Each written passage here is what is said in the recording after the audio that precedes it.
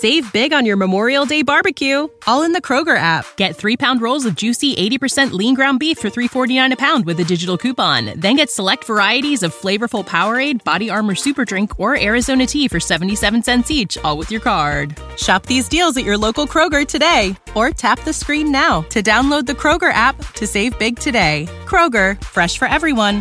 Prices and product availability subject to change. Restrictions apply. See site for details. This is a podcast from Minute Media.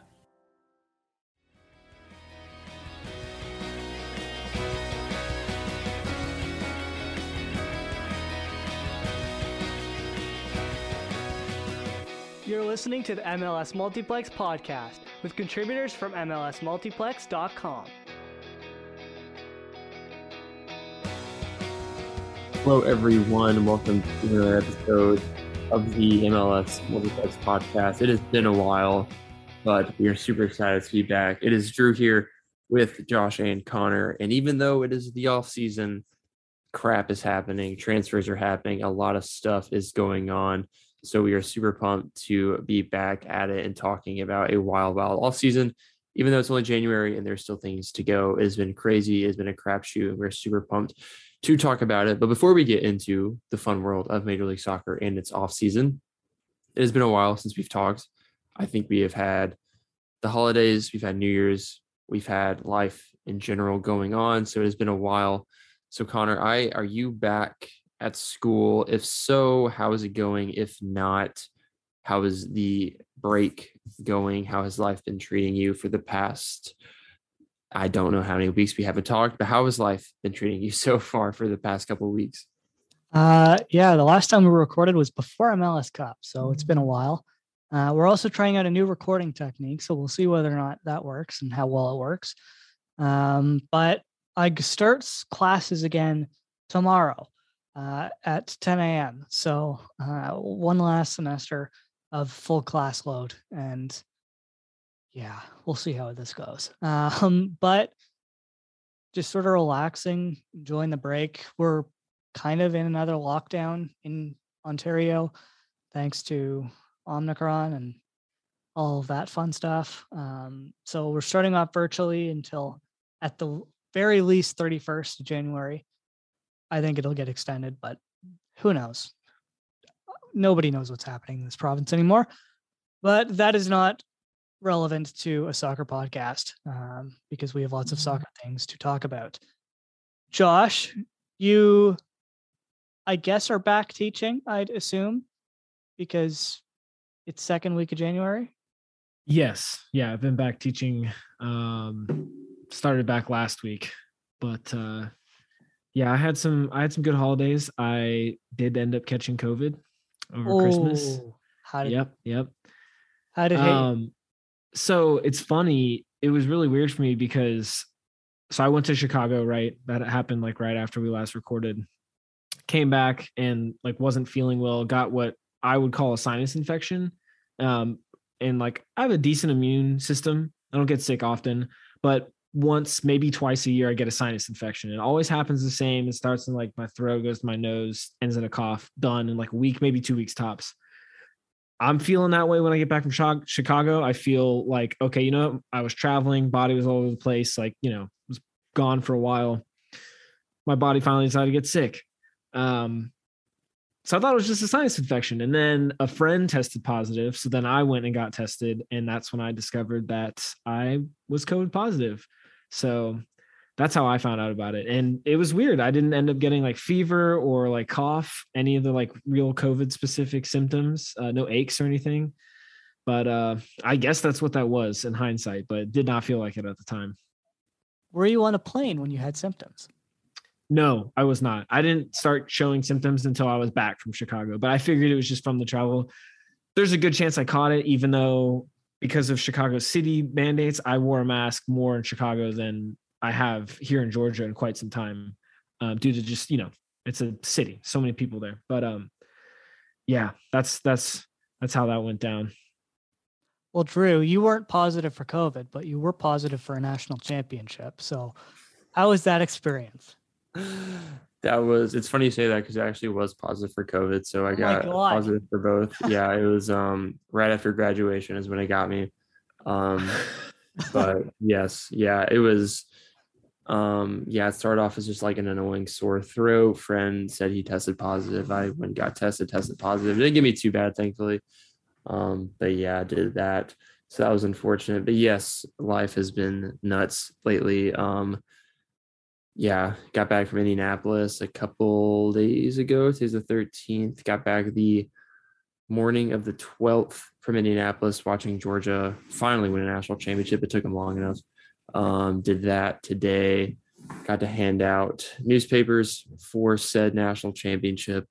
That was a really crazy experience. I think people have been waiting for a long time for those newspapers.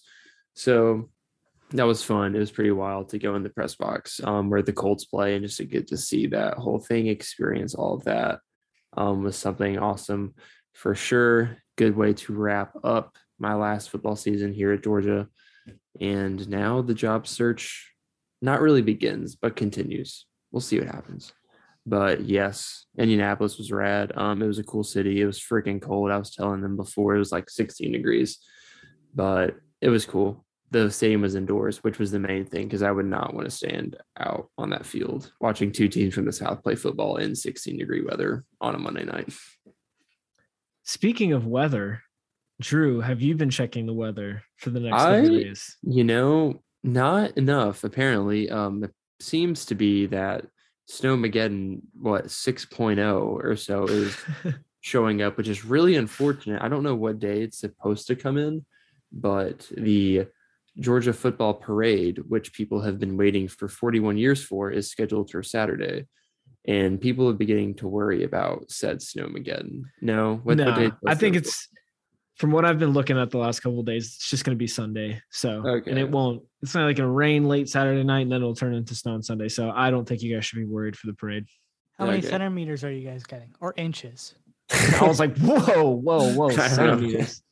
I think last I saw was projected 1 to 4, which anything over 1 inch here in 4 Georgia inches is unheard of. Pretty decent. That's pretty decent. Okay, sorry, it changed 1 to 3 inches, but from everything I keep seeing, like it's definitely going to snow. I doubt it'll be anything crazy, but an inch is I'm excited. Centimeters, I think. I'm excited.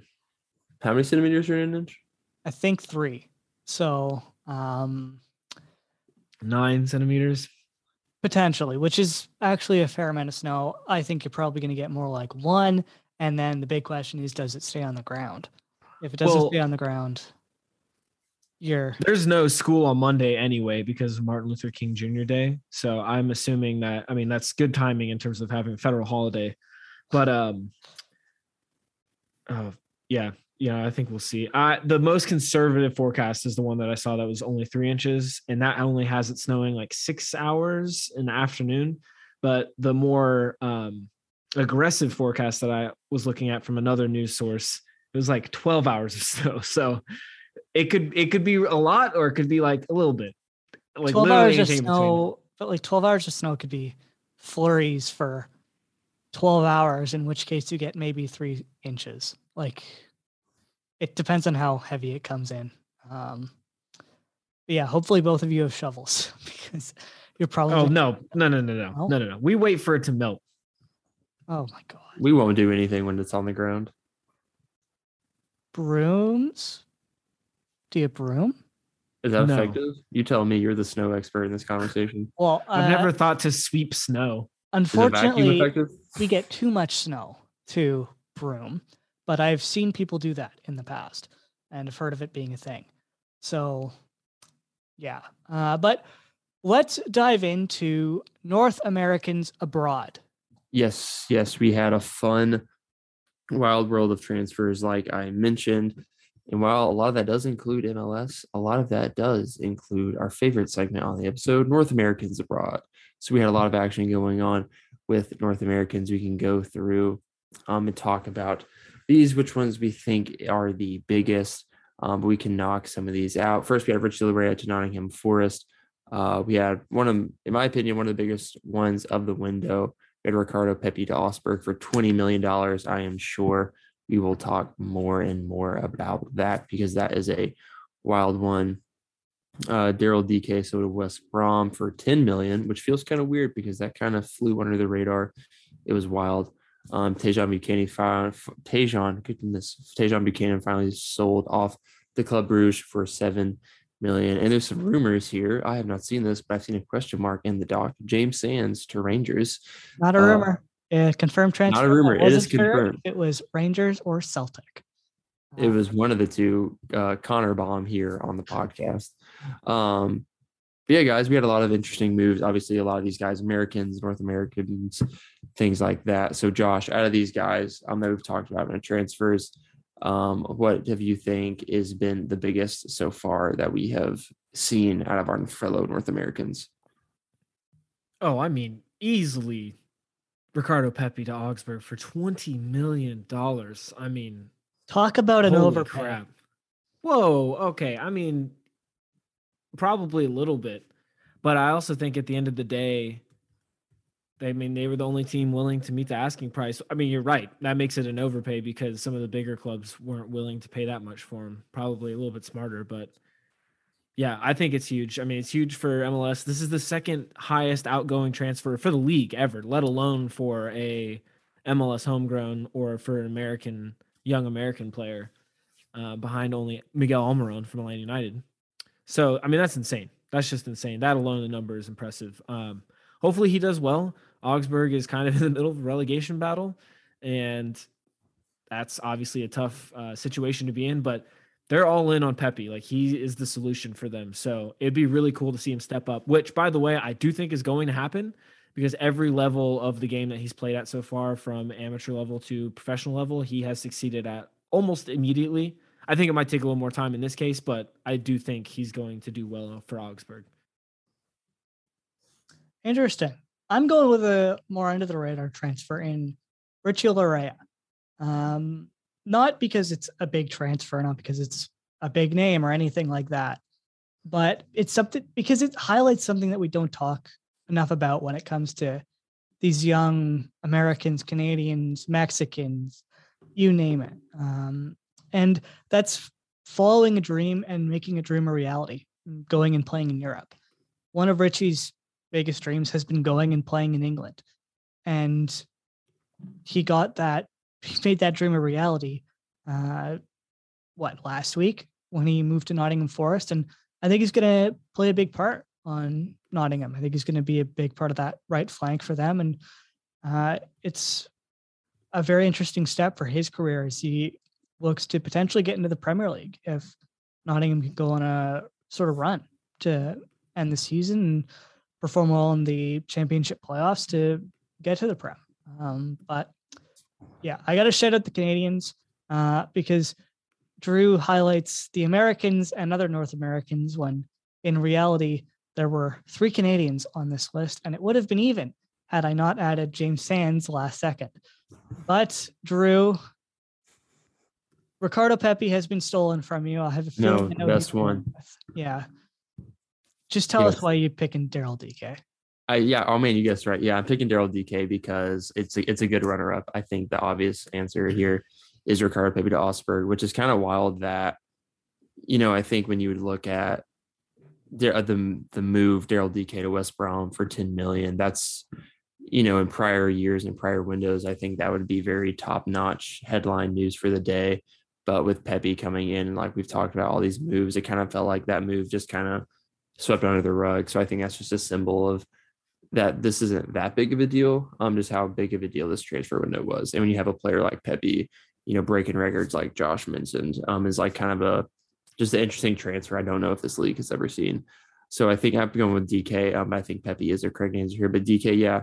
I mean, we've seen him, heat up with Orlando City, kind of cool down and things like that. And now, obviously, with loans, there was a question of, is he going to stay in Europe permanently or not permanently for long term rather than just a quick loan spell? And for this move, it seems like that might be more of it. I think they're third in the championship. It looks like they might be getting up to Premier League. I have no idea. I don't watch the championship. Sue me. But, the potential to kind of help grow into that team, help them get into a promotion and get into the Prem where he's playing really good opponents is also really exciting. They're fourth. Dang, I was so close. Crap. So that's exciting for me. Hopefully he'll get to be in a position where he can continue to stay hot because we've seen him get really hot with Orlando, calm back down. So I think this is a really exciting move, and we'll get to see how he does this because it feels like this is very much a move to let him kind of go into it. This is a good team, like we talked about. So it is not all on him like a Pepe move where I think a lot of it is just Pepe go score goals and try to save the day. I think DK is able more to come into a good side that can win, that's looking to get promoted, and let him work with that. So I think Daryl DK is a super exciting move. That's kind of been swept under the rug with the Pepe news. But I'm going to go say Daryl DK to West Brom is a super big move that I'm very excited to see how that develops. And hopefully we'll get to see him play in the Premier League, not for much longer. Yeah, be good to see another American in the Premier League. Although if we're going based off of current players in the Premier League who are Americans, there's not the best track record considering Christian Pulisic is struggling to get minutes and Josh Sargent isn't even play soccer. Premier League. Yeah, he barely even plays. Josh, are you worried that Ricardo Pepi is going to be the next Josh Sargent? I heard this in a podcast. Is that a worry for you? No, it's not. Not in the slightest. Josh Sargent was stuck on a crappy Bundesliga team playing out of position is the big difference, I think, here. Being stuck as a winger / wing back at times on a team that also is extremely defensive. Now, I can't speak to how Augsburg is handling things right now, but I'm pretty sure that you're not going to spend $20 million on a kid like this to play him out of position. And that was a big part of Pepe's decision as well to sign with the team. I think Augsburg just ultimately won out because of the price tag. They were the ones willing to meet it for Dallas. But yeah, I'm not worried about that with him. As long as he gets minutes in his position, it'll automatically make it a better move than for Josh Sargent. And let's go to some exciting MLS news that I didn't even see and didn't even realize, but it makes a lot of sense. And that's apparently the 30th team is going to be announced in the first quarter of 2022. Most likely it'll be Las Vegas. They've been surrounded in rumors, and I think with the success of the Las Vegas Golden Knights and which football teams in Vegas? The Chargers? Raiders. You were close. Yeah, so I guess MLS trying to capitalize on that. There's currently a USL team there in the Las Vegas Lights, I think. Yeah, they have llamas in their team photo. They are the Knights, but they have llamas in their team photo. Their most exciting team in North America, in my opinion. There you go. But it's interesting that they're going with Vegas at this point, because I remember one of the rumors during the whole Messi saga was that his dad was in talks with MLS to potentially bring a team to Vegas to then have Messi play for them. I wonder if that has something to do with it, but obviously Messi is still under contract with PSG. Either way, what do you guys think about a 30th team being announced? Do you think this is going to be good for the league, or is this just going to create way too many games and sort of make the league too big, I guess, at this point? Personally, I've been worried about the league being too big regardless. So that train has long left the station for me personally. I think it makes sense signing bringing on a 30th team, just because we're at 29 right now at St. Louis, and obviously that has no symmetry to it whatsoever. So you get this 30th team, you get a nice 15-15 going. What's interesting to me is I don't know if we'll end up expanding to 32 and is way similar to the NFL and splitting up into divisions all over the place. I could definitely see something like that happen, but it'll be interesting to see how, having 30 teams goes. But yeah, personally, I think it's a lot, but it makes sense to get that symmetry going. And other than Vegas, I can't think of anybody that's going to end up getting this spot. What about you, Drew? What do you think about adding a 30th team to the league? Yeah, I think I think especially given the fact that the supporter shield is such a big deal in MLS, there is the worry about if you add too many teams to the league, right? There's no way everybody can play everybody. So the strength of schedule just kind of goes out the window. And therefore, the supporter shield might kind of go out the window as well. So I think, the league personally, I think is too big. But when you're competing for viewership with the NFL, Major League Baseball, NBA, this kind of feels like the 30 range is where to go. So I think it's too big just because soccer is a weird sport. It does things a little differently. As far as going to Las Vegas goes, I think that's genius. I think the sports gambling world is growing every day, and getting MLS on that, as much as I hate betting on MLS because it's the weirdest league in the freaking world. That's going to be a golden opportunity. And I assume they're playing where the Raiders are playing at Legion Stadium, I think is the plan that I have heard, which the stadium looks awesome. I think it's about to host a Super Bowl, if not has already hosted Super Bowl. I know it hosted a very big US-Mexico game, and I think people have been talking about hosting games there a lot. So Vegas is crazy about soccer. I think the city-wise is phenomenal. I think it's been long overdue for an MLS club. Like you mentioned, Connor, is a huge sports city with the Raiders. Even though the Raiders are very young, the Golden Knights are very young. That city has shown up to support it. So as far as the city location goes, I'm all in on Vegas. I think that's going to be awesome. I think there are some cities in the league that probably shouldn't have teams compared to Las Vegas. Let's hear it. Who should not have a team? Come on, make fan bases angry. Oh man, dog. Charlotte, like you kidding me? Charlotte, North Carolina. I love Charlotte. It's a great city, but Vegas, man, like no, Vegas needed one first. Who else? Honestly, Orlando. Vegas needed one before Orlando. Orlando's supporting the heck out of that team, but like you got Disney World. That's it. Like the Magic suck. Like I've never gone to Orlando and think this is a great sports town. I can't wait to watch a soccer game here. So Charlotte and Orlando, I love you to death. But I think Vegas has been long overdue for a team. Who else? Honestly, Harrison, New Jersey. Yep, there it is. Yep. But that's fair. Yes, Vegas has been long overdue. I think the league is too big, but I think Vegas has been long overdue. And I'm super pumped to see what this does for the league, because you get some rich millionaires betting on MLS. I can't wait to see what happens next. Yeah, hopefully that doesn't impact the play on the field. Gambling. Is this where it ends? Are we stopping at 30? I don't. Garber said it'll be 30 for now, and they have no plans currently to expand to 32. But I do think down the road he ends up expanding it to 32. But it could be a ways off. But who knows what that means? Could be a ways off. We're gonna soon be even more than that. We're gonna be what? How many? I think there's 22, 30, probably around 50 teams. Hopefully by 2030. Oh my gosh. No, you don't. Hopefully not. No. See, but I want Liga MX and MLS to combine, because I think that'd be great. No. Those Las Vegas games would be awesome if Liga MX got in the mix. Yes, it would be so much fun. Hey, Leagues Cup. Oh, yay. League Cup. Soccer. Yeah, before we dive into Leagues Cup and go on a terrible, terrible tangent, let's take a quick ad break. We'll be right back to talk every single move we missed, because there are, 4 pages of them? So we'll be right back. All right. And we are back to talk all things MLS. Since we've been off for a month, we've got pretty much something to cover for each team. So we're going to go real quick through all the teams, starting in alphabetical order with Atlanta United. Almost nothing to report for them. They did sign Ozzie Alonso, who most recently played with Minnesota United, formerly of Seattle, former teammate of Gonzalo Pineda.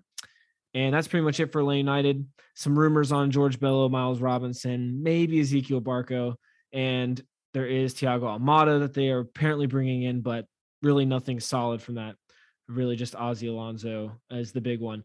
So moving on to Austin FC, their biggest move so far, they signed Maxi Urruti, the forward. He becomes the first player in MLS to play for all 3 Texas teams. They loaned DPE midfielder Tomas Pochettino to River Plate for the season, and they are reportedly signing DPE defensive midfielder, I'm going to say Jojan Valencia from Colombian champs Deportivo Cali, apologies, for probably 7 figures. That's according to Taylor Twellman. So, Connor, what do you make of Austin FC's couple moves in the offseason so far? Well, the fact that Maxi Urruti is their biggest one tells you a lot. For a team that's struggled to score, they could use a striker.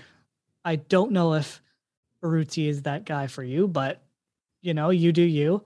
Getting rid of Pochettino, I think they sort of had to do that. And I think bringing in this DP defensive midfielder, whenever you can add that sort of depth. I don't know how that's going to work with Alex Ring, who is now a DP, by the way.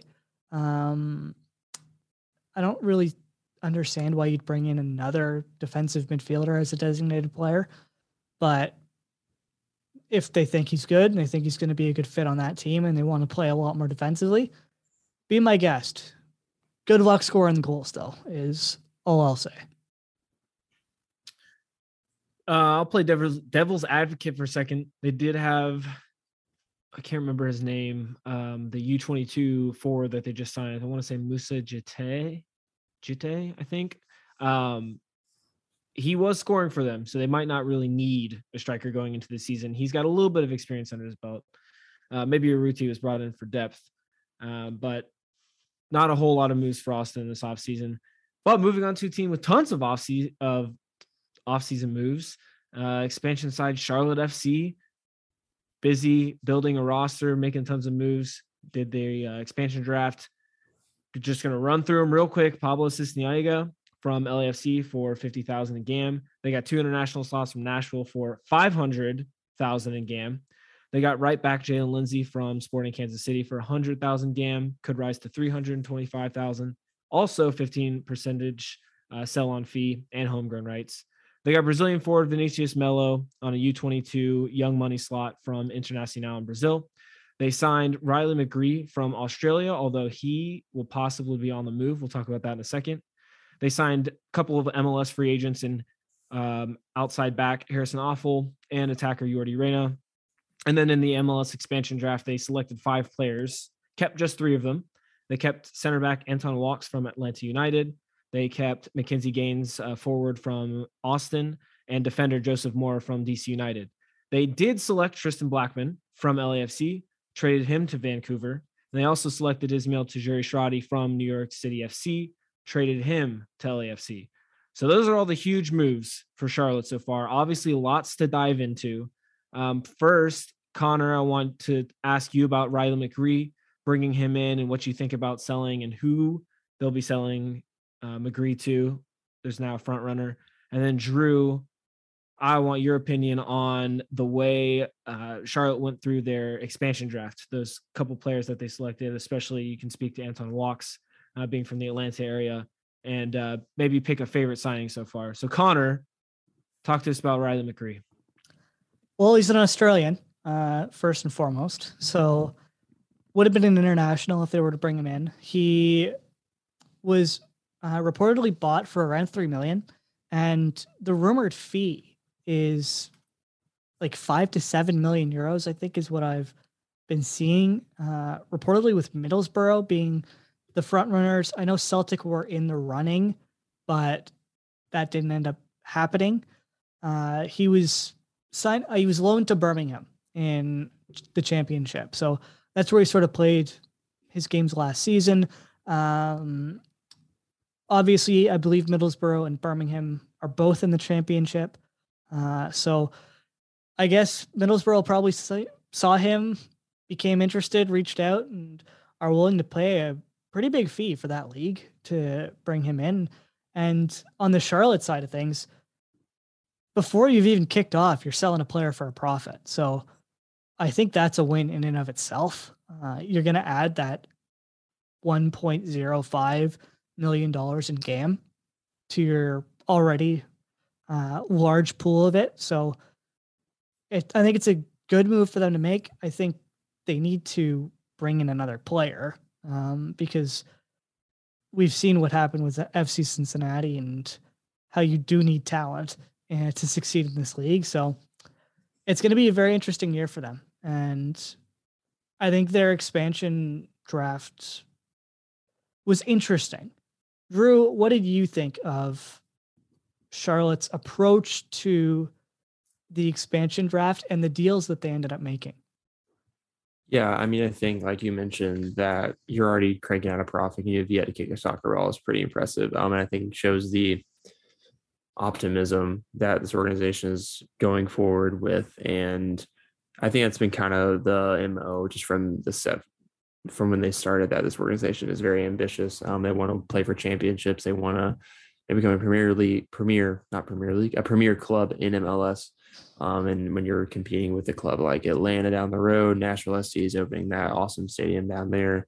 You really need to compete in the South. So I think that's just something that they have shown. And this move is very kind of like a big step in that. I think as far as the way they handled their expansion draft, I mean, I think it's pretty clear that they just went guys with experience that have played in the league before. We obviously know Harrison Awful has played with Columbus, I think, for ever, won a championship with him. I think he was on that team as well that went to MLS Cup and lost to Portland. He might have been on that team. Yes, I'm getting a thumbs up from Josh, and Josh is our official fact checker, Josh Boland. So he's played in the league for a while. He has experience. He knows what it's like to win. I'm not sure how old he is. Let us find that out right now. He is currently 35 years old. I would say he's like mid-30s. So he has a lot of miles on those legs, to put that nicely, but he's a phenomenal player. Obviously, he has won championships, competed for championships. So I think that's really good. Same thing with Anton Walkes. I don't think Anton Walkes is nearly as old as Harrison Awful, and he's played consistently with Atlanta United this past season. And then he played with the team before then. I think he went on a break. So, Anton Walkes is not this, premier defender that when you think of, best defenders in the league, you think of Anton Walkes. But I think, when you look at Atlanta United, there were bigger problems as far as defending goes than just Anton Walkes. So I think it was pretty clear, and you already ran out the same. I mean, he kind of dipped off. He had that one stellar year with Vancouver where, that was like his prime year. Ever since then, he went to DC, hasn't been the same. He's been a couple extra years with Vancouver.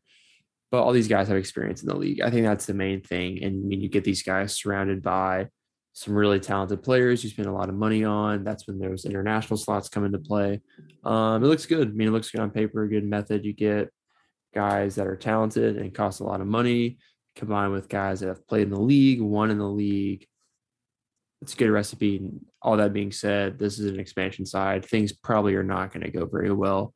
But I think in the expansion draft, it was pretty clear that they just want guys who've played in the league and know what it takes to win. Because, I mean, Anton Walkes, 2017, went to the playoffs with Atlanta United, hosted a playoff game, probably should have won that playoff game. Harrison Awful winning MLS Cup, going to another MLS Cup final. So I think they've made it pretty clear they just want guys that know how to win, that have played in this league before. And you combine that with some pretty high flashy, expensive guys, you got a good recipe cooking. But first year, probably not going to go very well. But we'll see how this goes down the road. What did you guys quickly think about the fact that they've brought in a lot of internationals, especially with the draft? Anton Walkes being international, Ishmael Tashiri-Shradi, a little different because they ended up trading him, but also international. And I think Joseph Mora is an international. Do you like that? Or do you think following in Inter Miami's footsteps isn't the best idea in the world? I think when you put it like that, following in Inter Miami's footstep is the worst idea in the world when you put it that way. I do believe Anton Walkes has the green card, so he shouldn't be an issue as far as I think so. I think he got one with Atlanta this year, the beginning of this year. So he probably shouldn't cause that much of an issue. I am with you though. I mean, I think it's interesting that they're going so international heavy when that hasn't necessarily been a recipe for success for expansion teams. You see so much domestic leadership and sort of veteran players to help, be successful early in the league. And of course there's some veteran experience in there, but maybe not as much as we typically see. So that will certainly be interesting. Going to be lots of eyes on Charlotte this year. I believe I saw they've sold 45,000 tickets to their home opener.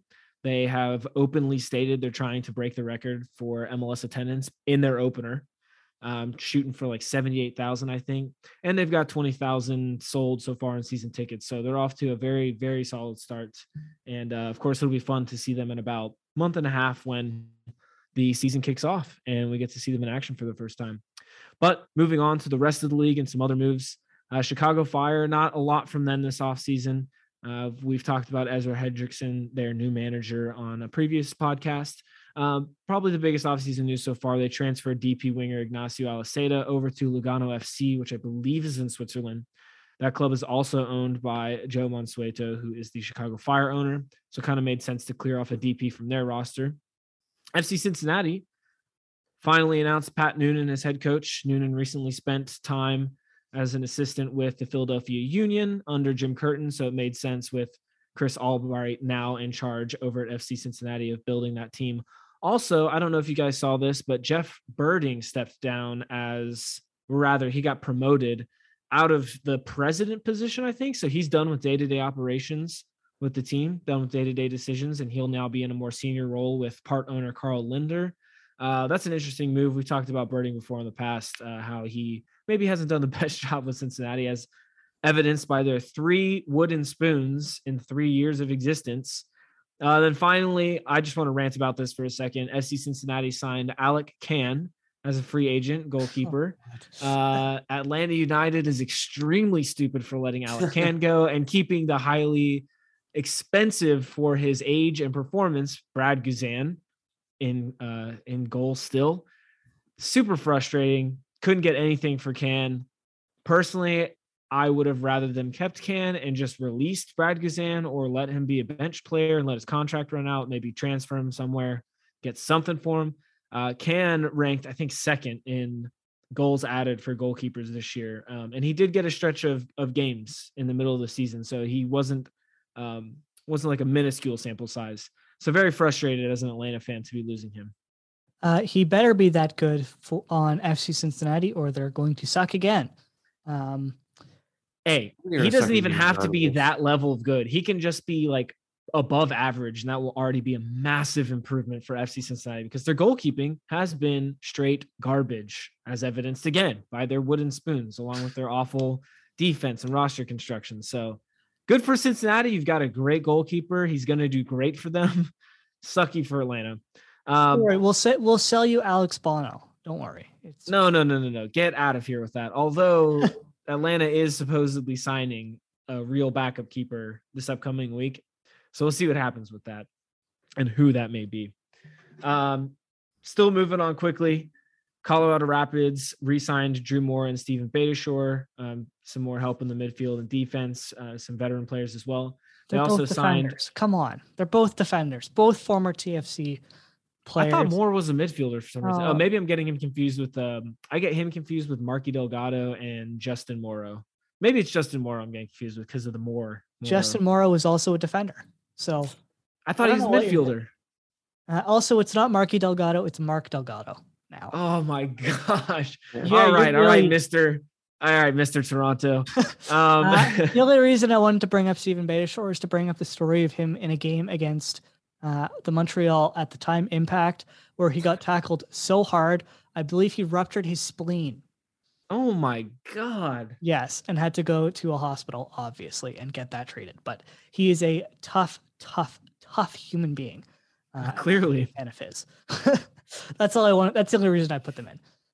Continue. One more move from Colorado. They signed Abubakar Keita from Columbus Crew, and that could be up to $450,000 in GAM. He's a younger defender. He recently starred with the U20 national team for the U.S.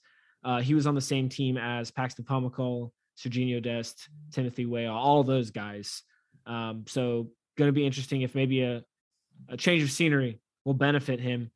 That's a big deal for Colorado as well. He kind of fits that mold of distressed assets, is what they like to call it, where they get guys like Kellen Acosta, other U.S. fringe players, other domestic players, and give them a fresh start.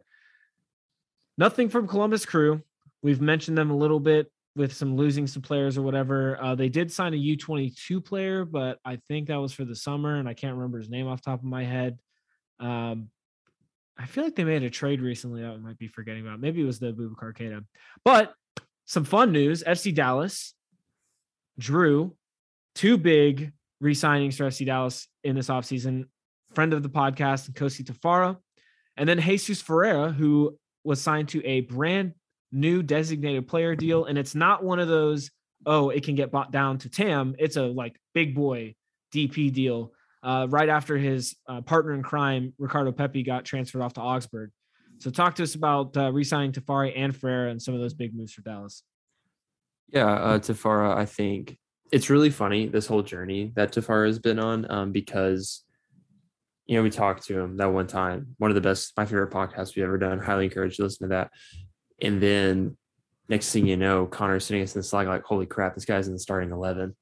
And then like next week, oh, he's still in the starting 11. He's still in the starting 11. He's still there. Got benched. Scored a goal. Scored a goal. All because he came on the podcast. So if any of you professional athletes are listening to this podcast, please, we're begging you, please hop on. I mean, hey, you got him as evidence and Aubrey Bledsoe as evidence. I mean, the proof's in the pudding. Proof is in the pudding. So and Cozy, we've seen him kind of develop more into the team. So super excited for him. And we'll see how that goes to Dallas. Jesus Ferreira, yeah, that's awesome. Dallas, every time we talk about Dallas, right, we talk about youth development. This club cranks out studs that play in Europe and tear it up. Hopefully Ricardo Pepi will be another sign of that. But when you talk about Dallas, it's always a mess up on the DPs. If they were a DP, if they hit on their DPs, this would be a club that's contending for MLS Cups because they haven't won anything in a very long time. And then when you're cranking out, if you're a Dallas fan, you're looking at talent, tearing up with Weston McKennie, scored a goal, right? Came from Dallas's academy. He didn't play with Dallas, but came from the club's academy. He's tearing up in Serie A for one of the biggest clubs in the world. And the team just can't win because the DP signings really don't fall for them like another clubs do. So, Jesus Ferreira, this is kind of an interesting one, right? Because he's been with the club for so long. But yeah, he's one of Dallas's kind of guys, not a whole lot of dudes when you think about Dallas except Ricardo Pepi, but now he's gone. So Jesus Ferreira kind of has this extra, be the guy weight on his back. And we'll see how it goes. Dallas obviously did not have a good season last year. And then when you're losing one of the best young players in the league, that's definitely a lot more to put on you. This guy's only 21 too. This guy isn't old at all. So we'll see how that goes. But yeah, exciting to see for Jesus. He has a lot to live up to. He's not going to live up. He's not going to be the next Ricardo Pepi. I think that's unfair to kind of say, hey, go be Pepi. Pepis don't just grow on trees. He's a special player. So that's going to be tough. I think Dallas is a lot of pieces away from contending. And for Nkosi, that's awesome. He's growing more into that starting role. And again, yeah, two super young players that are still growing and developing, which Dallas is really good at. So excited to see where these guys line up in the future. But I just think Dallas is they're more than just two pieces away, I think, from being a really good contender for a playoff spot. Well, I could say for a playoff spot. For MLS Cup, I think they're more than two pieces away from contending for a Cup, Shield, or anything like that. All right, and moving on to DC United now. Not a whole lot of news for those up in the nation's capital. The biggest news to come out would probably be the team is listening to offers for Ola Kamara, who nearly won Golden Boot last year. So that is extremely kind of out of nowhere. We'll see if anything comes from it. We haven't seen any recent rumors or reports other than the initial rumor to come about. So I'll have to keep an eye on DC United. Houston Dynamo, they signed MLS free agent goalkeeper Steve Clark, who most recently starred with the Portland Timbers, started for them in MLS Cup, and then also won MLS's back with them last summer in Orlando. And then they also announced new head coach, Paulo Nagamura. Was not last summer. That was 2 summers ago. Right. Okay. I didn't mean this past summer. I meant like the last summer. I'm sorry. It's still like early in the year. Like, whoa. My bad. Anyway, the bigger news, though, for Houston Dynamo is that they announced Paulo Nagamura as their new head coach. He spent 5 years with Sporting Kansas City, the last 5 years, coaching in their youth system. And then he starred for Houston Dynamo as a player. He's only 38 years old, so he's extremely young. But it's going to be fun, I think, for the Dynamo this year. They've got new owner. I think it's Ted Segal is the name of the new owner. So they should be spending more. It'll be interesting to see what comes about from that as we get further along into the offseason. I'll go ahead and mention LA Galaxy because they haven't done much of anything either. They did make a very huge trade to the New England Revolution, but we'll cover that when we get to the Revolution. Save that for that. Circling back for a second to LAFC, though, do want to talk about this. They made some significant moves this offseason so far. The smallest move, but most recent move, is signing Ilie Sanchez earlier today. The veteran midfielder has been with Sporting Kansas City the last few years. He is most likely a sort of Eduard Atuesta replacement because Eduard Atuesta was sold to Palmeiras down in Brazil. I believe the fee was about $4 million. So it wasn't a huge fee, but he did finally get his move abroad, albeit down to South America instead of maybe Europe. Another big one, a intra-league move. LAFC signed right back Franco Escobar, MLS Cup winning right back Franco Escobar from Atlanta United for $250,000 in GAM. That could rise up to $600,000 in GAM with incentives. And then they announced Steve Cherundolo as their newest manager, replacing Bob Bradley. Cherundolo came through the coaching ranks with Hanover over in Germany. He starred with Hanover for years and years over in the Bundesliga. He's a former U.S. men's national team player. He most recently coached the Las Vegas Lights, which is LAFC's affiliate in USL. So he's sort of a hire from within the organization. I mentioned him last year as a possible Toronto candidate before the colossal mistake of hiring Chris Armas was made. So it's kind of this weird triangle of Armas leaving for Manchester United, Bob Bradley going to Toronto, and then Cherundolo ending up in LAFC after mentioning him with Toronto so long ago. But yes, have we talked about, sorry to jump in here. Have we talked about Chris Armas going to Manchester United? Yes, we did. Have we talked about the tire fire that they have now become? No, I think they're going to turn it around though. I don't think that's a big. Really? Because from the reports that I saw, the players don't think the assistants are very good.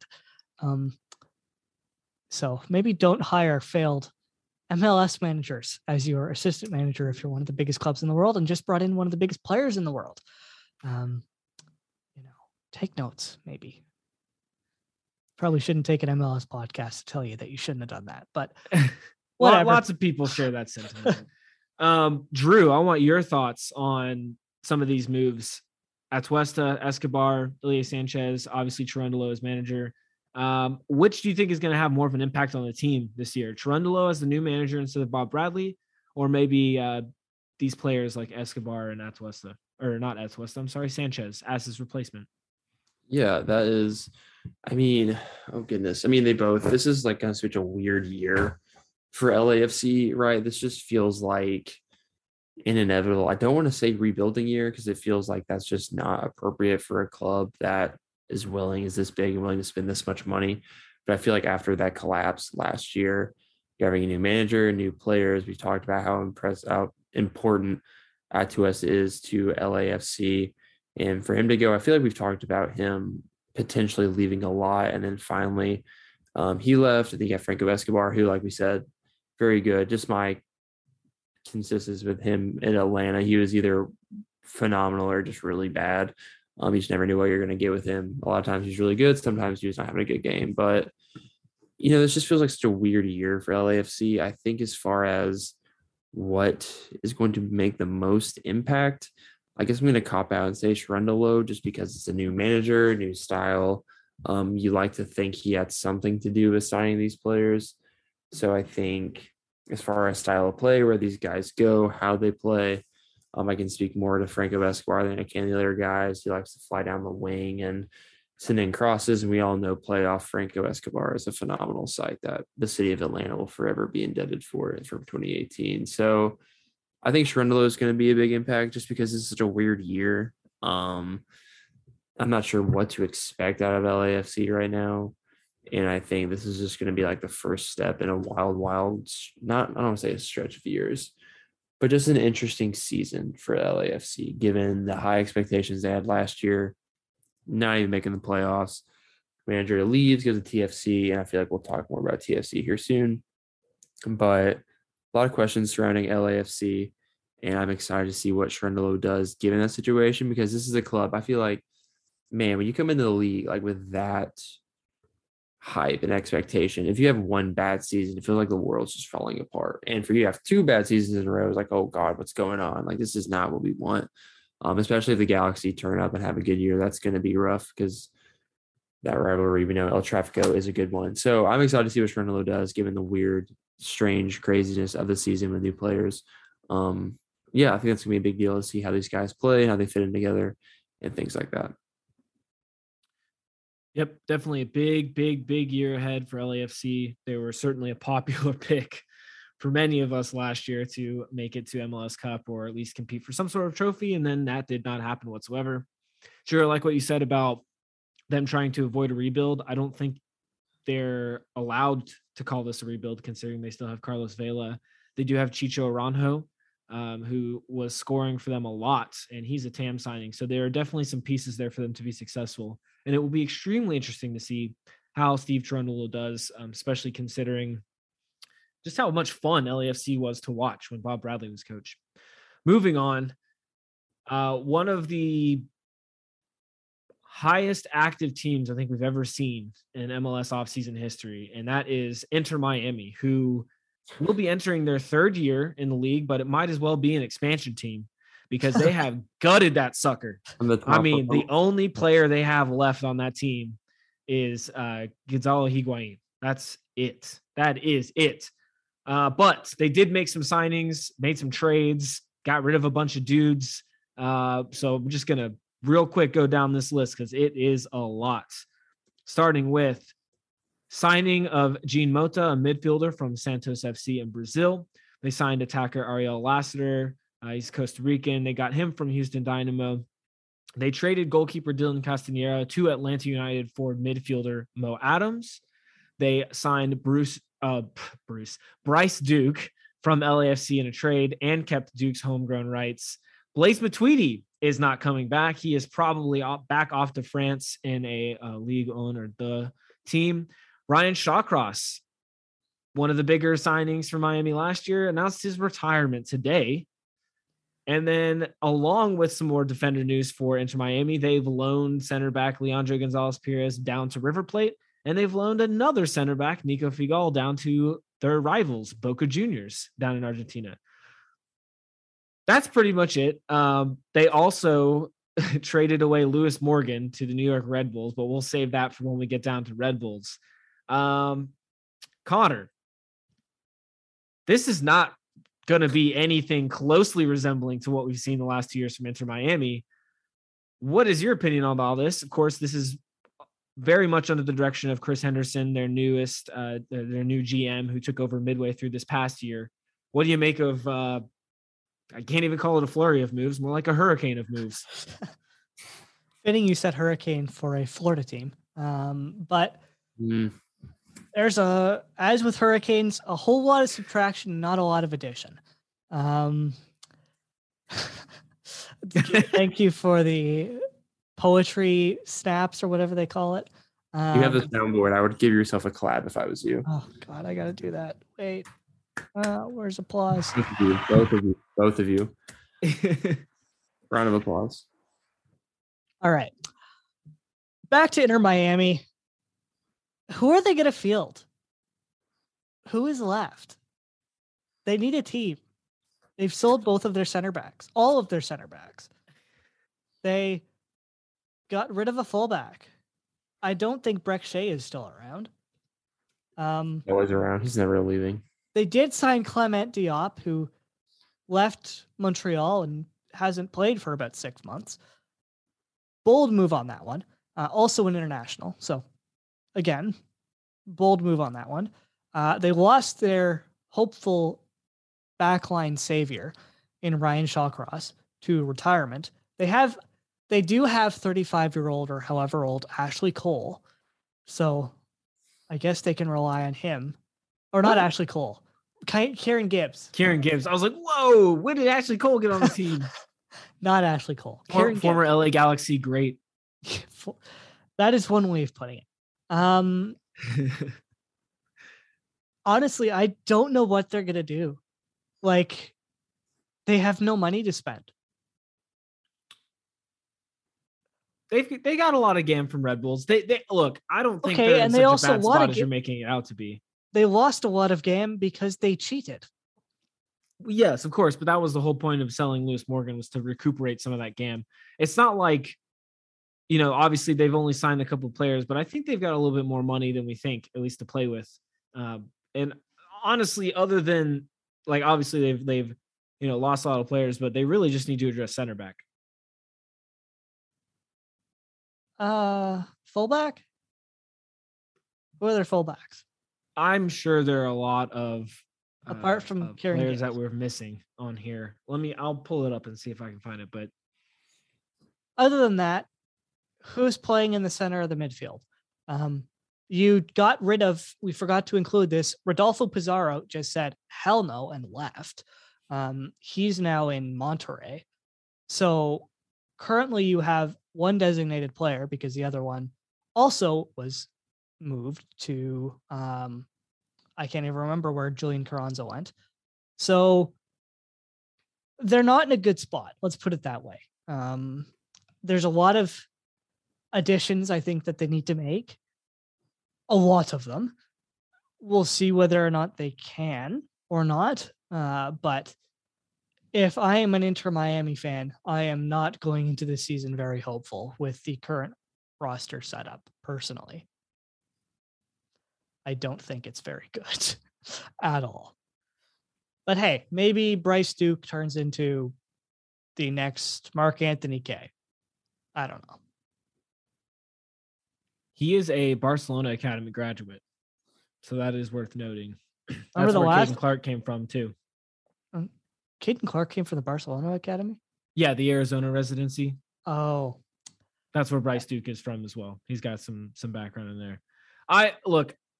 Certainly Miami's team is a little thin, and that should be pretty stressful for fans because preseason camps open up in like a week. Like a week from now, Miami's going to be getting going. But I think they've been smart in shedding so much of their salary. They've gotten rid of, players like Matuidi and LGP and Nico Figal, some of these more expensive players. And I think Chris Henderson has been making decent moves. Whether it all comes together, of course, will remain to be seen. But this is nothing close to that original Inter Miami team. And maybe this is how they should have done it from the beginning. Moving on to the rest of the league, of course. Minnesota United, nothing to report from them, which probably should worry their fans because they were not very good last year. Barely made it into playoffs and then bowed out very early. Oh, you know what? I'm sorry. There was some significant news. Their best player, Manuel Reynoso, pistol whipped a minor. So he's been in jail or in legal trouble. Yep. So that is some significant news, I guess. They also lost Jan Grey Goose, but we'll talk about him in a little bit. They did sign a U22 player, but I am completely blanking on who it was. Let me see if I can find it very quickly. Haven't they also lost Ethan Findlay?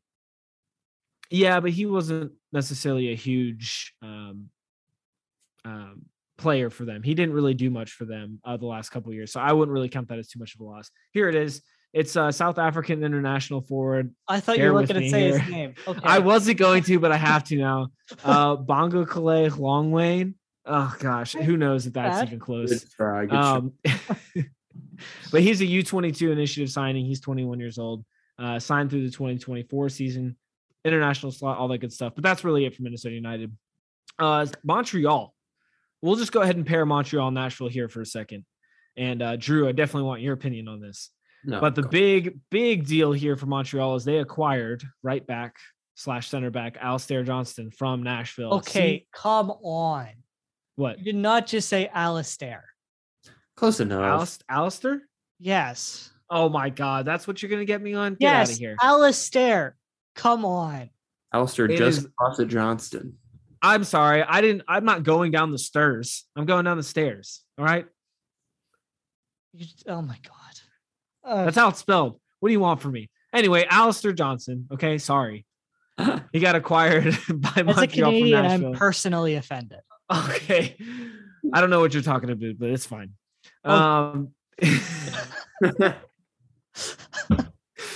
Drew, give me your thoughts on Nashville trading away Alistair Johnson. They also got Sean Davis from the Red Bulls, if you want to weigh in on that. And they also acquired Ethan Zubak from the LA Galaxy, a younger forward. But $1 million in GAM and a 10% sell-on fee. Is this a good bit of business to you from Nashville? And then, Connor, you can mention the back line for Montreal after Drew. But Drew, thoughts on Johnston, Davis, all that good stuff. Tell us about your best friend from Nashville.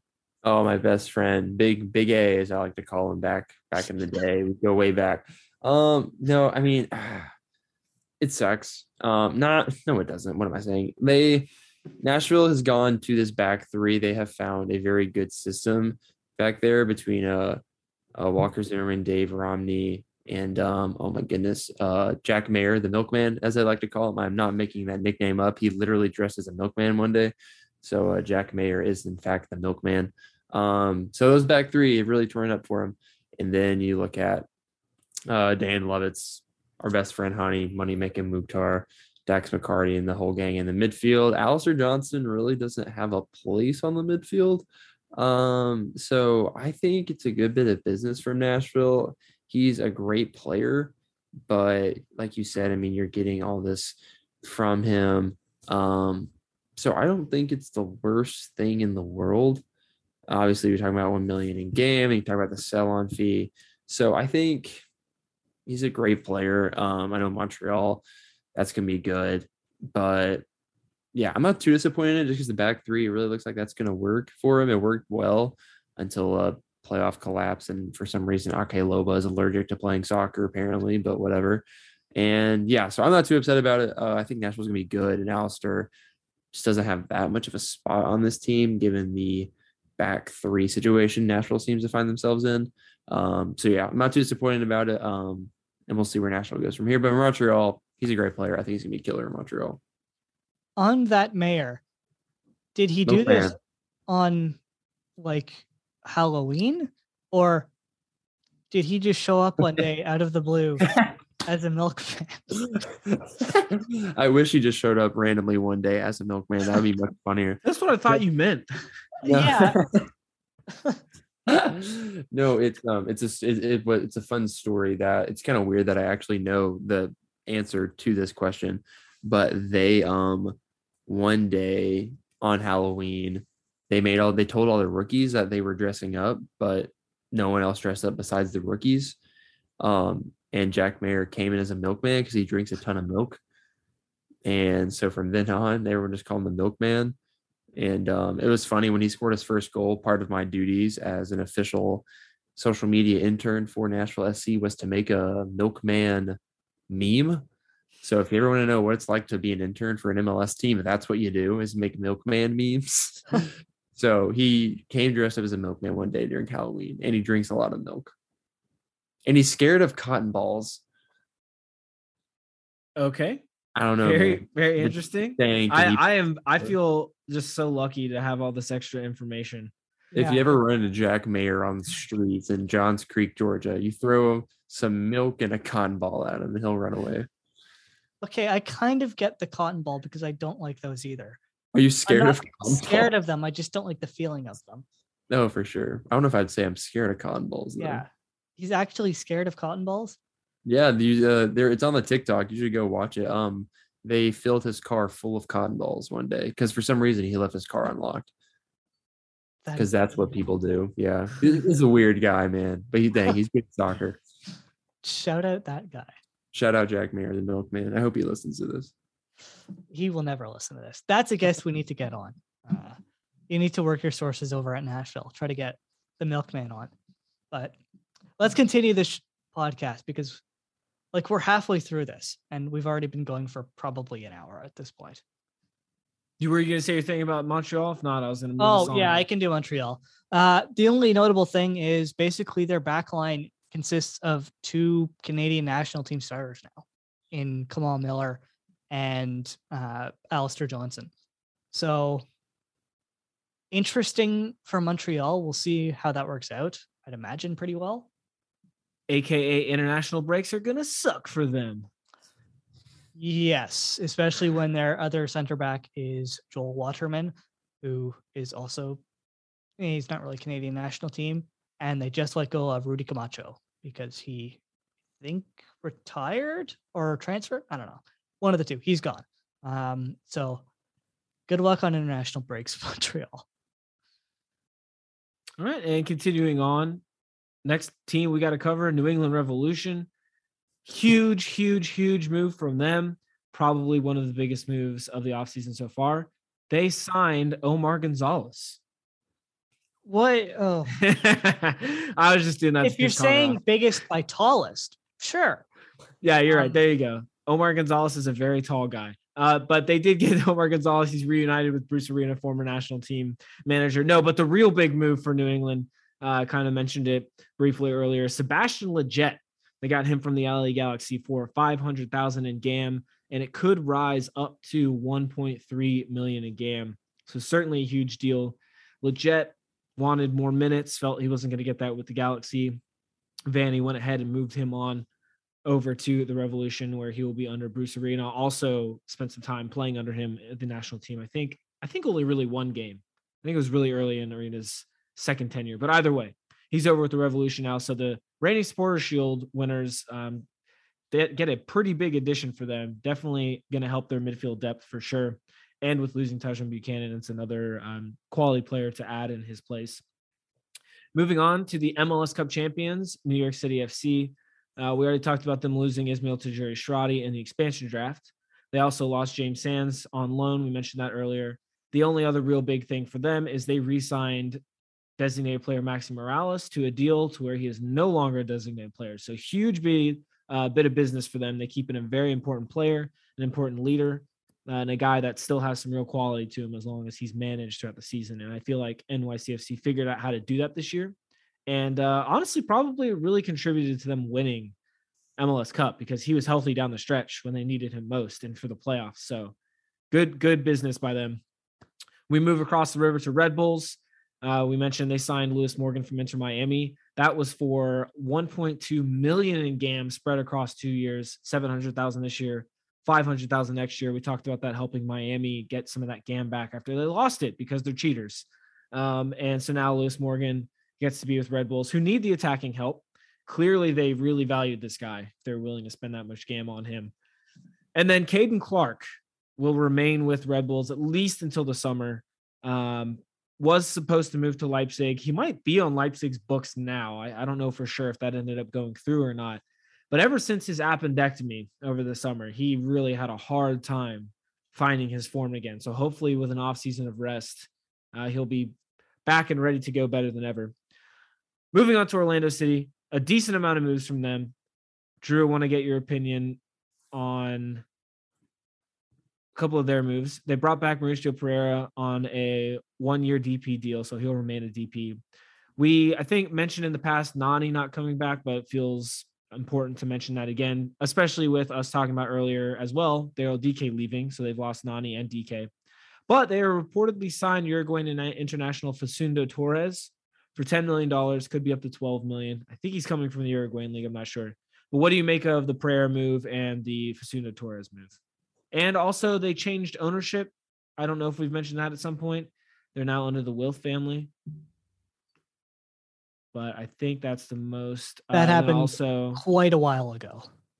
Fair enough. And then also Yoshimar Yotun is reportedly coming back. Drew, what do you make of that?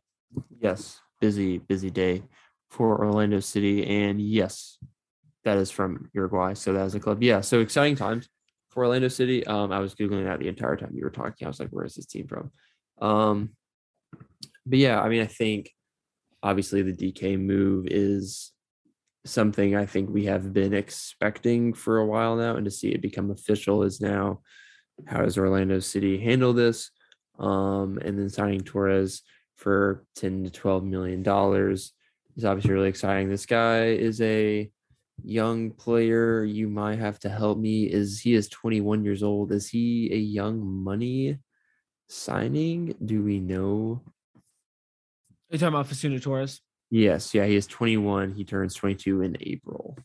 I guess it seems that way. There hasn't been a ton, and it's been mostly reporting from South America. So I haven't seen for certain, but maybe because of, you know what? You can spend as much as you want on these players in terms of a transfer fee.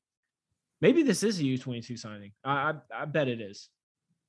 So we'll see how that goes. I'm not sure really anyone understands what the heck the young money thing is at this point, but we're trying our best here at the MLS Multiplex podcast. But yeah, I mean, this guy, just getting a quick glance at his transfer market, this guy likes to play on the left wing. So did Nani. I think so. This is going to be a direct. I don't want to call Nani a geezer because he's one of the GOATs to ever play in the league, but you're kind of swapping a geezer for this young 21-year-old stud. That is what it is. You're losing DK. That's going to be tough.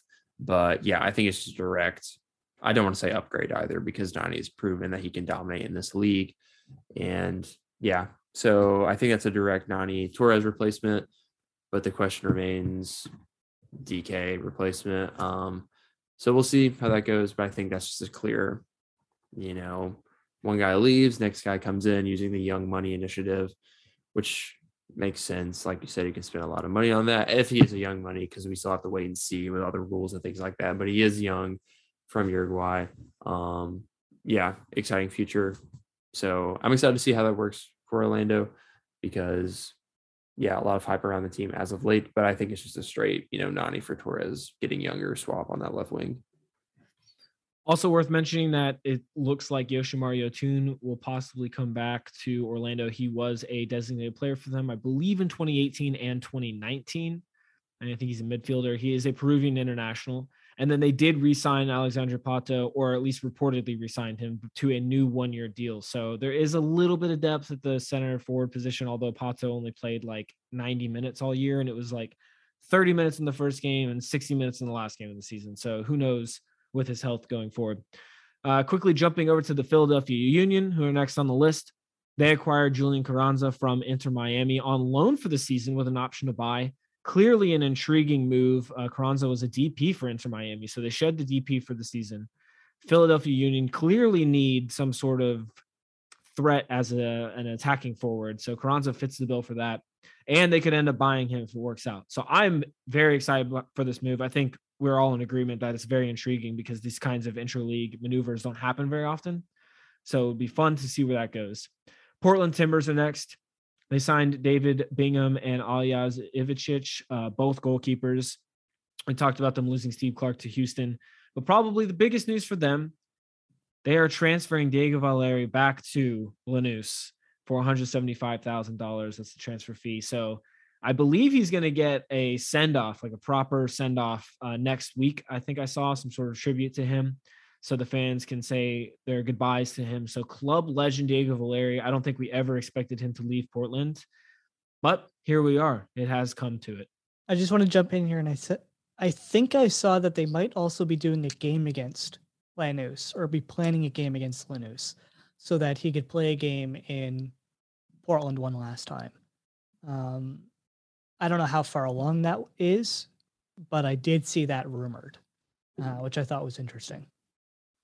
Yeah, very cool. I can't remember what it's called when they do these types of matches. Like there's a specific word and it is escaping me. So maybe I'll think of it by the end of the podcast and I'll just randomly blurt it out. But that's the deal for Diego Valeri. Very sad to see him go. One of the two Diegos that we've become so accustomed to seeing up in Portland. On to the next team who have had some big news during the offseason, but it got even bigger the last few days, really.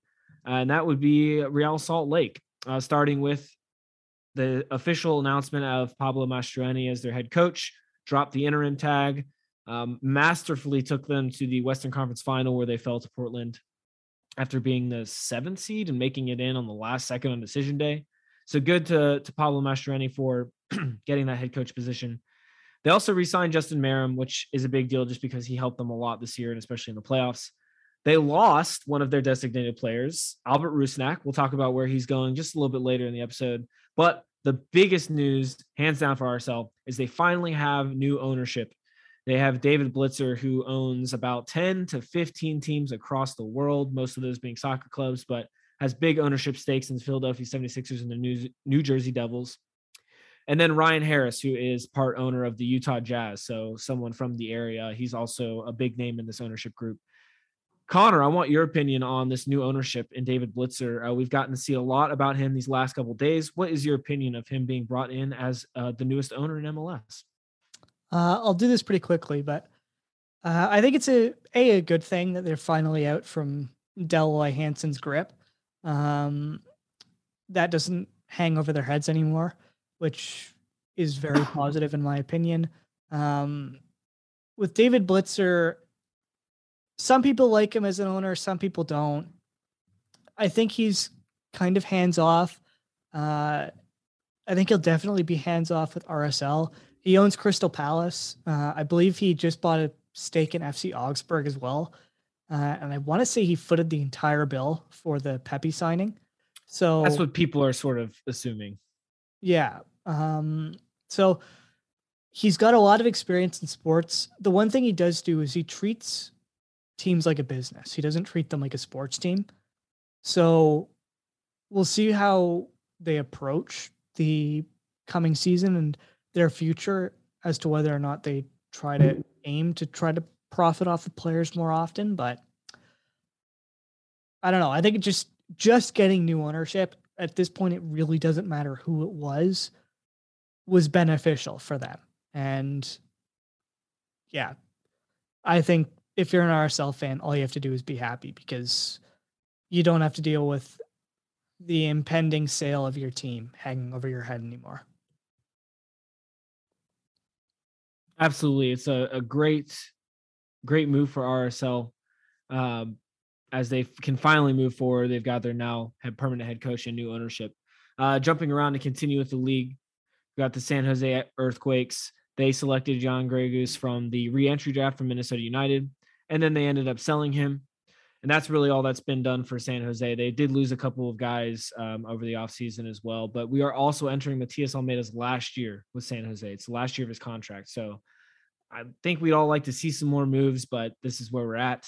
If you want more about San Jose, you can see one of our recent podcasts with Ivan Ornelas from MLS Multiplex, who helps cover them over on the website. And then the biggest news recently, especially becoming official today, as I was mentioning above, Albert Rusnak has signed as a DP with the Seattle Sounders, as if they didn't need any more players. Drew, real quick, I want your thoughts on Albert Rusnak joining with Seattle. How impressed are you that the Sounders were able to pull off a move like this? Yeah, I mean, it's just like Seattle, man. I don't even know. Yeah, I mean, you're always worried about them just continuing to dominate. I'm going to move like this. It doesn't look like it's going to slow down anymore. Again, like you said, this is a pretty recent move, so not a whole lot has been made of it. Yeah, I mean, he's pretty young. He's 27, team option in 2024, DP slot, all that fun stuff. So yeah, I mean, he has 41 goals, 39 assists, 140 regular season appearances. So this guy's played a lot. He has produced a lot, and it's just, it's just frustrating. That's probably the best way to put it. Like, are you freaking kidding me? Like this, here we go again. But yeah, I mean, we'll see, man. We talked about in the Slack, like every time you pick a team to do it, everyone picked Columbus and LAFC. You saw what happened. So not a lock to win MLS as the second best team in the Western Conference in this past season. But yeah, that's incredibly impressive. And definitely Seattle is continuing to be favorites in this league. And it does not look like they're slowing down because they keep making signings like this. And they'll probably make some midseason summer signing that turns out to be the one that wins the MLS Cup. So frustrating if you're a non-Seattle fan. If you are a Seattle fan, you're just, I don't know what it's like. You're just enjoying the spoils, I guess. They also did lose Shane O'Neill, but we'll get to that in a second. Yep. So as usual, Seattle Sounders making huge moves and dominating the league likely is what I think is kind of a steal with Rusnak because he's kind of got under the radar playing for Salt Lake. But other teams to cover here, Sporting Kansas City just announced yesterday, I believe Peter Vermees in a press conference mentioned that Alan Pulido is getting surgery on his knee and will be out for the entire 2022 season. Huge blow for Sporting Kansas City, especially considering as well they were not able to sign Robert Baric after selecting him in one of the re-entry drafts. So they are hurting for center forward depth. It'll be interesting to see how they fill that void from Pulido. I have seen, just jumping off of Pulido, they are apparently looking in Europe for a possible replacement. I can't remember who had that, but they are looking for somebody to replace him. So I'd imagine something will happen before the summer. For them, it's going to be very tough to replace Pulido, though. They should go for Robert Lewandowski. I think a lot of teams should, honestly. Maybe every single team on the face of the earth. Joking aside, I can think of a young American striker who's not getting very many minutes with his current club and is from Kansas City. You say Josh Sargent. Oh my God. It could do him good. It could do him good to come back to MLS and just dominate, He needs that confidence boost, if we're being honest. But that's it for Sporting Kansas City. Oh, they're also in talks to bring back Graham Zusi back. I think the deal has gone through, just hasn't been officially announced. It'll be his 14th year with the club, setting a record for most seasons spent with a single club in MLS. There have been some Sounders players who have done that much, but that was through multiple leagues and not necessarily in MLS. They also lost Illy Sanchez, which we mentioned earlier, but that's a big loss to their midfield, which already lost Busio this past year. So they're going to probably have to find somebody to replace both of those ideally. I don't know. It's a very interesting time for Sporting KC as a team as they try to work around injuries and different transfers. Absolutely. So it'll be fun to see what Sporting Kansas City decides to do to fill out their roster and try to get back to winning an MLS Cup, which they haven't done in a really long time now. Other bit of, I guess we'll call it expansion news, but St. Louis City, they announced their first head coach, former Red Bull assistant Bradley Carnell, who was rumored to be picked by Rangnick for his staff, but it looks like he chose the St. Louis head coach job instead. So he was one of those candidates, which I guess Chris Armas ultimately got that position. But Carnell, he is South African, like we said, former Red Bull assistant. He filled in as interim after Armas was let go from Red Bulls.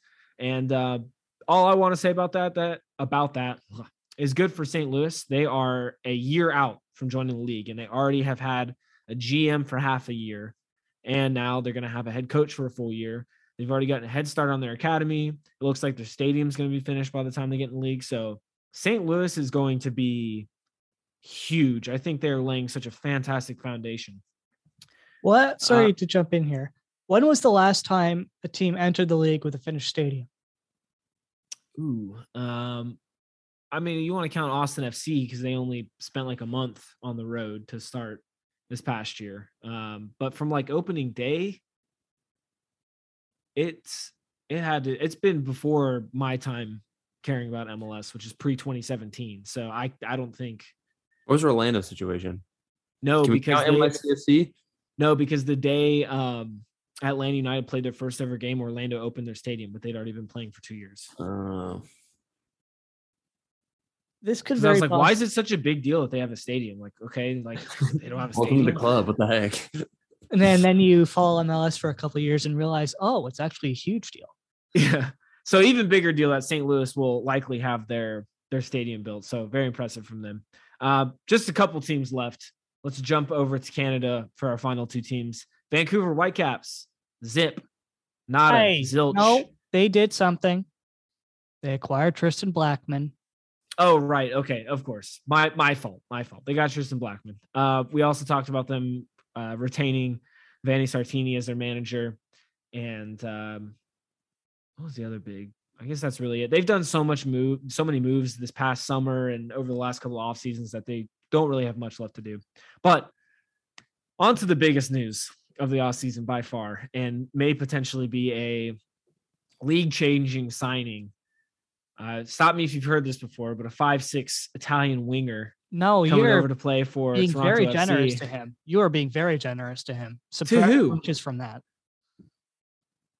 Subtract 2 inches from that. The guy is 5'4". Toronto. What's up with Toronto players and short guys? Yeah, wait. Are you saying they're both 5'4", or are you saying like Javinko was 5'4"? They're both 5'4". Okay. All right. So these two Italian dudes have been lying about their height, but are amazing soccer players nonetheless. We get to Toronto FC. They've made tons and tons of moves, but easily the biggest one is Lorenzo Insigne, joining from Napoli over the summer. He signed a pre-contract worth a whopping $15 million per year, according to some reporting done by The Athletic.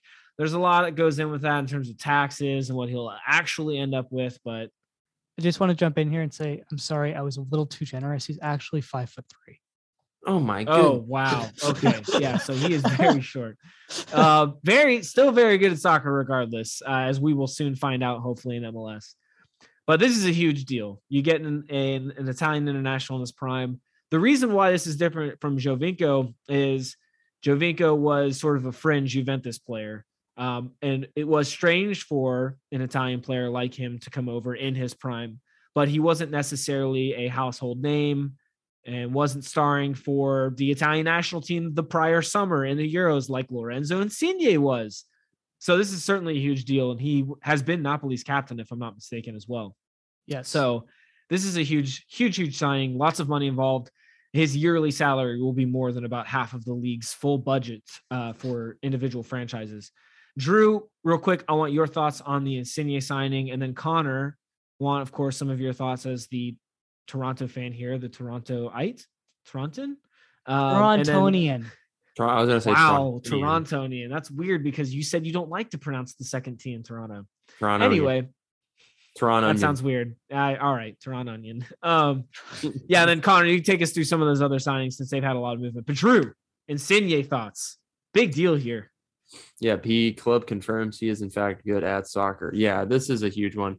One of my friends who doesn't really follow the league very closely texted me about this move. It's like, holy crap, I might actually start watching MLS now. It's like, oh, okay, there you go. Thanks for that, buddy. But yeah, I mean, it's just like one of those, right? I mean, this guy's a huge deal, like you're talking about. I mean, this dude, if you watch the Euros, watch Italy win the Euros against England, that was a huge game because England, right, obviously trying to end the drought. And then there's a dude that's going to play in MLS that's literally going to play in Connor's backyard. Like Connor is going to go able to watch this guy play whenever he wants to. And then he's going to come to Atlanta and we can watch this guy play whenever he wants to. And like you said, he's not like this scrub that is like 55 years old showing up out of Napoli. Like this guy's good. He's a legit player. I think did we say how old he is? He's not 30. Terrible. He's 30. 30, Okay. 31 when he joins. Yeah. Okay. So 31. Yeah, that's totally like fine. That's doable. I think this is a huge deal. TFC, I'll leave more of what it means for TFC to Connor and like what his expectations for the season are, because there's a lot of new faces coming in that are very talented. But it's a lot of newness, so I'm not too hype about them. As far as winning MLS Cup this year, I know they still have some center back issues, but Connor may be able to address that more than I can.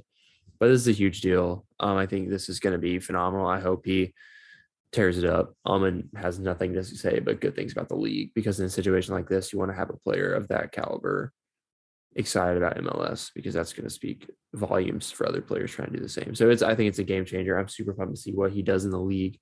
As an Atlanta United / half the league besides Toronto fan, I'm very upset about it, but it is what it is. So I'm excited about it. I think it's going to be huge. People that don't watch MLS are getting involved because of this signing, and I think that's awesome for the league. But I will let Connor get more into what it means for TFC as far as can they actually win anything next year and things of that nature, because new players, new coaches, new shenanigans. So Connor, what do you think it means for TFC to make a move like this? A move that this has been a wild transfer window, because this is another one of those moves that I'm not really sure I can equate it to something we've seen really in MLS before. Yeah, I think as a financial investment, the only one that would rival it would be Beckham, because he literally got a team basically for free. It's huge. I think it's game-changing for, as you said, not only TFC, but the league. This is a player coming to MLS in his prime off the back of winning a Euros. There's a lot of risk involved, and I wrote an article about this last weekend.